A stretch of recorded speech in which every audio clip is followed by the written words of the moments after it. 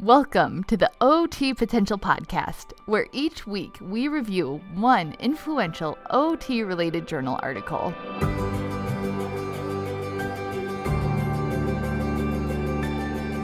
Welcome to the podcast, everyone. I'm your host, Sarah Lyon, OTRL, and I'm so thankful that you are taking time from your busy OT life to join us today. This is a big week here in Aurora, Nebraska. It is the week of the county fair, which means many people take off work and spend their time down at the fairgrounds. My Facebook feed is flooded with pictures of goats and giant rabbits and funnel cake, which I guess means for us that summer is starting to draw to a close and school is on the horizon, which I know is really significant for those of you who are in school-based OT. Here at OT Potential, we've had a busy and fun week. We put out a blog post with information on free CEUs that are available online. This is content that people have been asking me for probably for several years now. I know many of us go to conferences or have an online subscription, but every now and then you're just like one or two CEUs short and you don't want to sign up for a big subscription service. So there are some quality free CEUs out there that we list in this blog post. So if you're interested, I encourage you to check it out on the otpotential.com blog.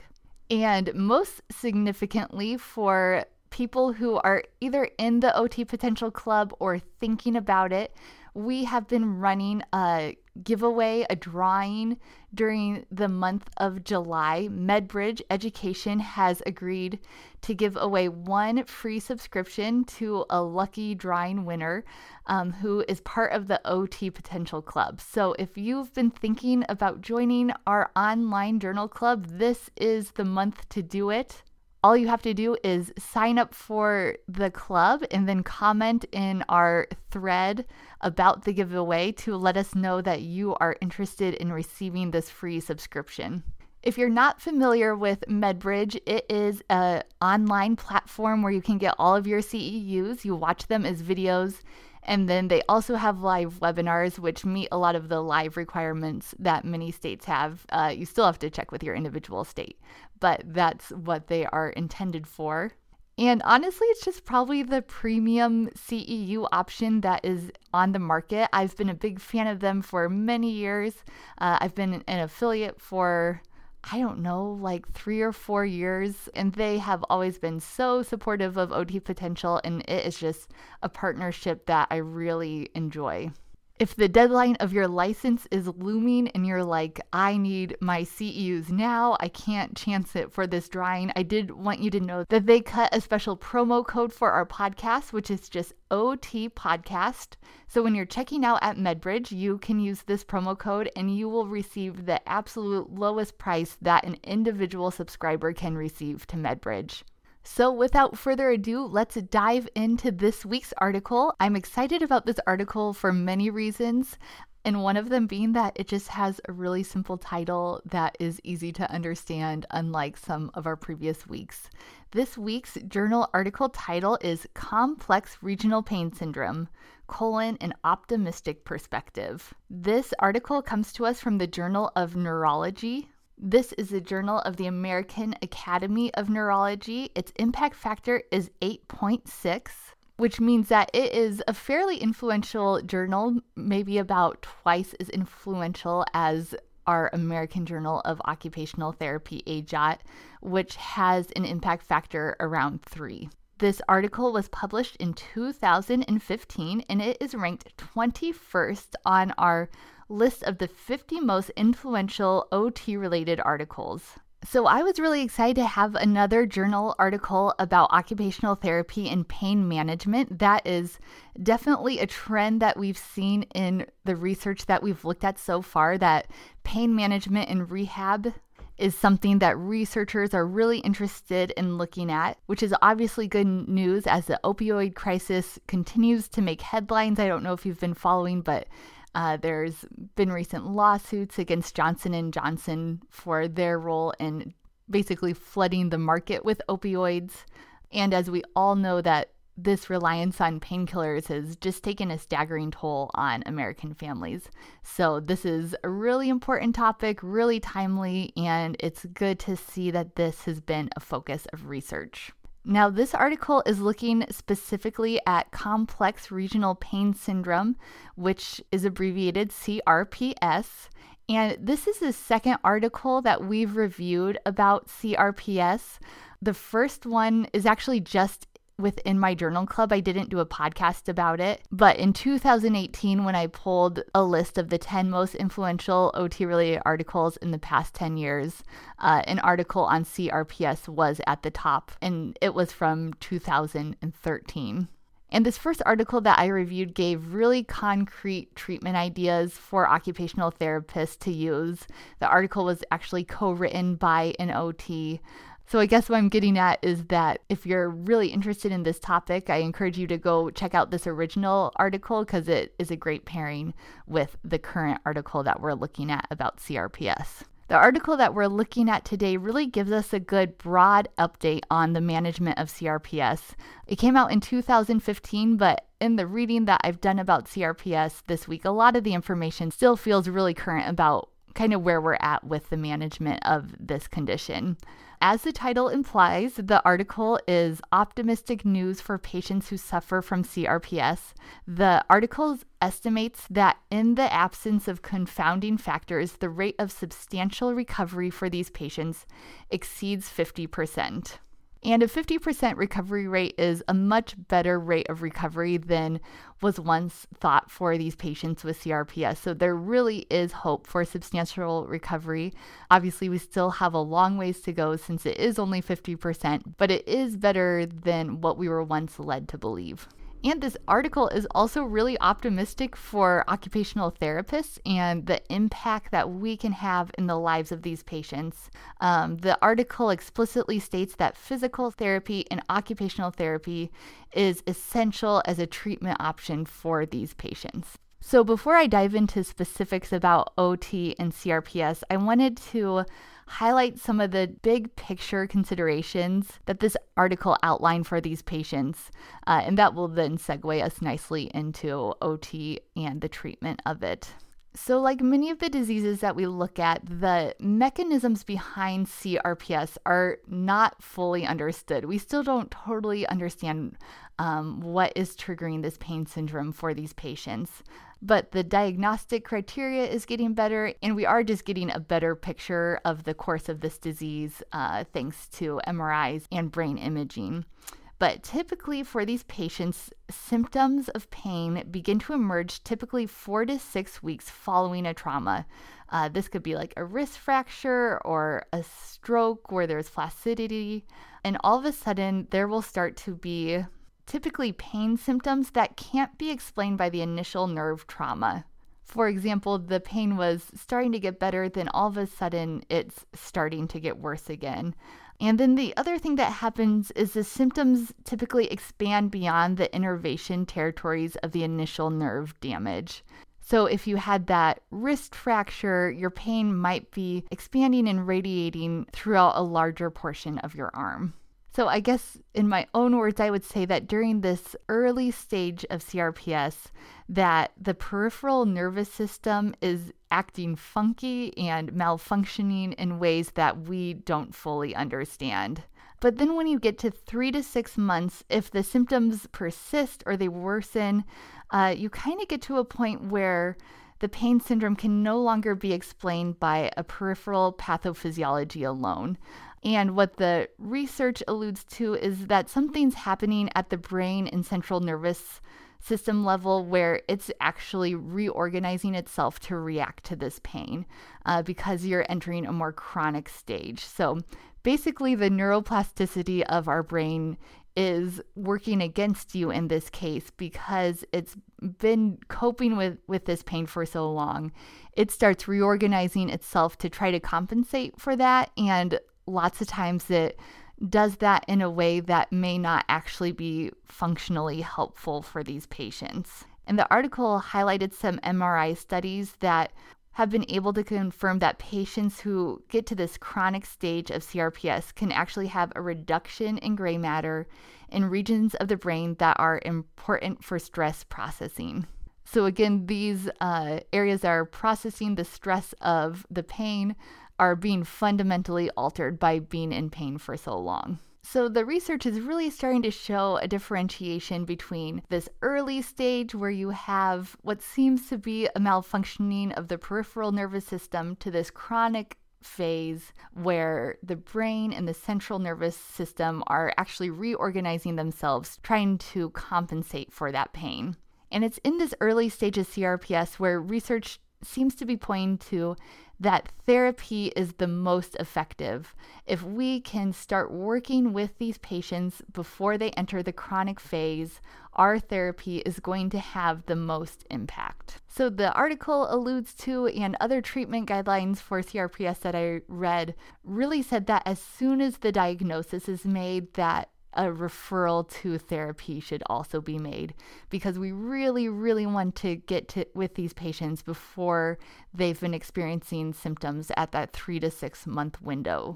And this article stated this, and other guidelines that I looked at stated this, that physical and occupational therapy really are a first line of treatment for these patients. Lots of times they will have pain management medications, but those medications are really to help them get through therapy. They're really seen as an adjunct to the really important work that's going on in PT and OT. So let's look at the specifics about what the article said about how occupational therapy can be involved in the treatment of CRPS. Foremost, it highlighted that patients should be encouraged to use the affected extremity, even if this is associated with a gradual increase in pain. One of the worst things that can happen, and something that commonly happens without therapy, is that patients just stop using the affected extremity. And in those worst case scenarios, you see contractures, you see learned non-use. So our foremost goal is just to encourage patients to be using that affected limb. The article definitely cautions, however, that it's extremely important that when you're testing the boundaries of this pain, and as we're encouraging patients to do activities that can be painful for them, that this should be done within a safe therapeutic relationship so as to not increase the fear of the pain, which could then spiral and lead to further functional impairment. So it's a really fine line that we're walking with these patients of encouraging them to use the affected limb, but not increasing their fear of that pain.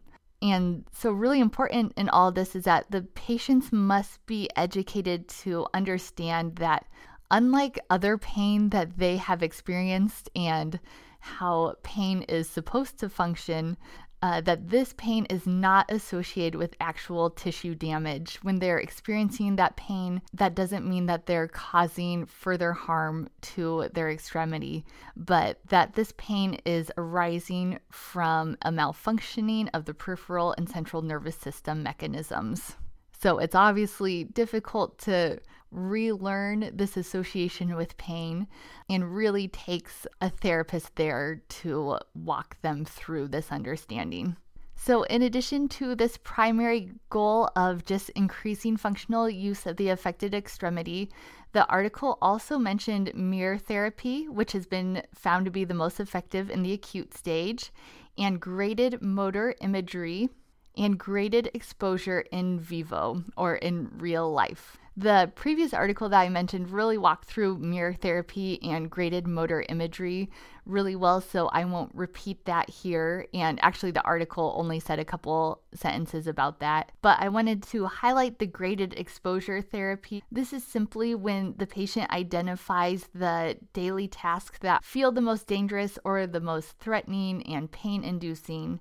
And then with the therapist, they walk through these tasks step by step and repeat them until the fear and anxiety about the pain is gradually reduced. Finally, I wanted to mention that the article highlighted an assessment that you can use. It is called the CRPS Severity Score. It was really hard to find it, but I was able to find it, and I will link to it in the OT Potential Club for those of you who are interested. So, what were my big takeaways from this article? I had 2 of them for occupational therapy practitioners. The first is that there are certainly special considerations for CRPS patients, but overall, occupational therapists are well poised to be the first line of care for these patients using our go-to skill set. From what we understand from the research that is out there is that these patients benefit from engaging in functional tasks along with professional guidance to cope with and problem solve through their pain. The therapeutic use of self, patient education, and focus on patients' unique functional goals seem to be very important for these patients. And all of this should sound very familiar to occupational therapists. This is our jam, it's our core skill set. And so when you have a CRPS patient walk through your door, even if it's not a diagnosis that you've seen frequently, you should feel really confident that the core treatments that you are used to delivering will be really helpful for these patients. And if you look up that CRPS assessment that I mentioned and explore those other specific modalities, that you will be well on your way to providing what we know to be the best care for these patients at this time. My second big takeaway is that we need to be working with our doctors to make sure that these patients are getting to us as soon as possible. The timing of therapy is an ongoing discussion that we've had in the club. From what we're reading in multiple diagnoses, there are just windows of time where therapy is particularly effective. I do want to mention that just like with chronic stroke and chronic CRPS, you can still see gains. So don't be discouraged if you have a patient who has been dealing with this for a year. You can still see gains in those chronic stages. Neuroplasticity is still active, but it's especially active in these early stages. And that's when we really want to be seeing these patients. And this is what I really want to be hopefully talking about in the club this week is what are the best ways to be educating our doctors, especially our general practice doctors, that as soon as they see a patient where they are suspecting CRPS, it's really important to get them that order for therapy. The article specifically said, better treat one too many than one too few. So because it is kind of a gray diagnostic criteria for CRPS, that if doctors even suspect it, that it seems to be a good idea to just get these patients to therapy. And this week I've been thinking about how I would share this information with the general practice doctors that I work with, and I'll just be really curious to hear people's thoughts on how we can be working together as a whole healthcare team to be seeing these patients in the early stages, getting them the medication that they need to ultimately be getting that early rehab for CRPS. So that is all I have for you today on this journal article. As I've alluded to, the podcast is an extension of the OT Potential Club. The OT Potential Club is your online journal club, and that is really where these article reviews really come to life. I not only have a written review of the article, but I also include exclusive information about assessments and documentations, this time specifically related to CRPS. I also included some resources for patients, some online support groups that are out there. One of the benefits of the club is that you can search within our database to really drill into any specific treatment cases that you are in the middle of. For example, if you search CRPS, you'll see not only this broad overview that we went over, but also that previous article that I mentioned that really drilled down into the specific treatment modalities. And as I already mentioned, we do have a forum, which is my favorite part of the club. Each article that we go over has a discussion where you can have the opportunity to ask questions and also share what is and isn't working in your practice. And if that's not enough, you'll also find monthly bonus gifts from fieldwork manuals to infographics of the research that we've gone over that will elevate your practice and give you even more confidence every day. So just visit our URL to find out more. It is otpotential.com/club. Right now, you can sign up at our founding member rate, which is $25 per year. We're going to be increasing the price this fall, so I encourage you to sign up now as a founding member. If you sign up at that $25 level, you'll be locked in at $25 every year you renew, as long as you keep your subscription active. Again, the URL is otpotential.com/club. Finally, an OT evidence-based solution at your fingertips. Thank you for joining me today, and give great care this week.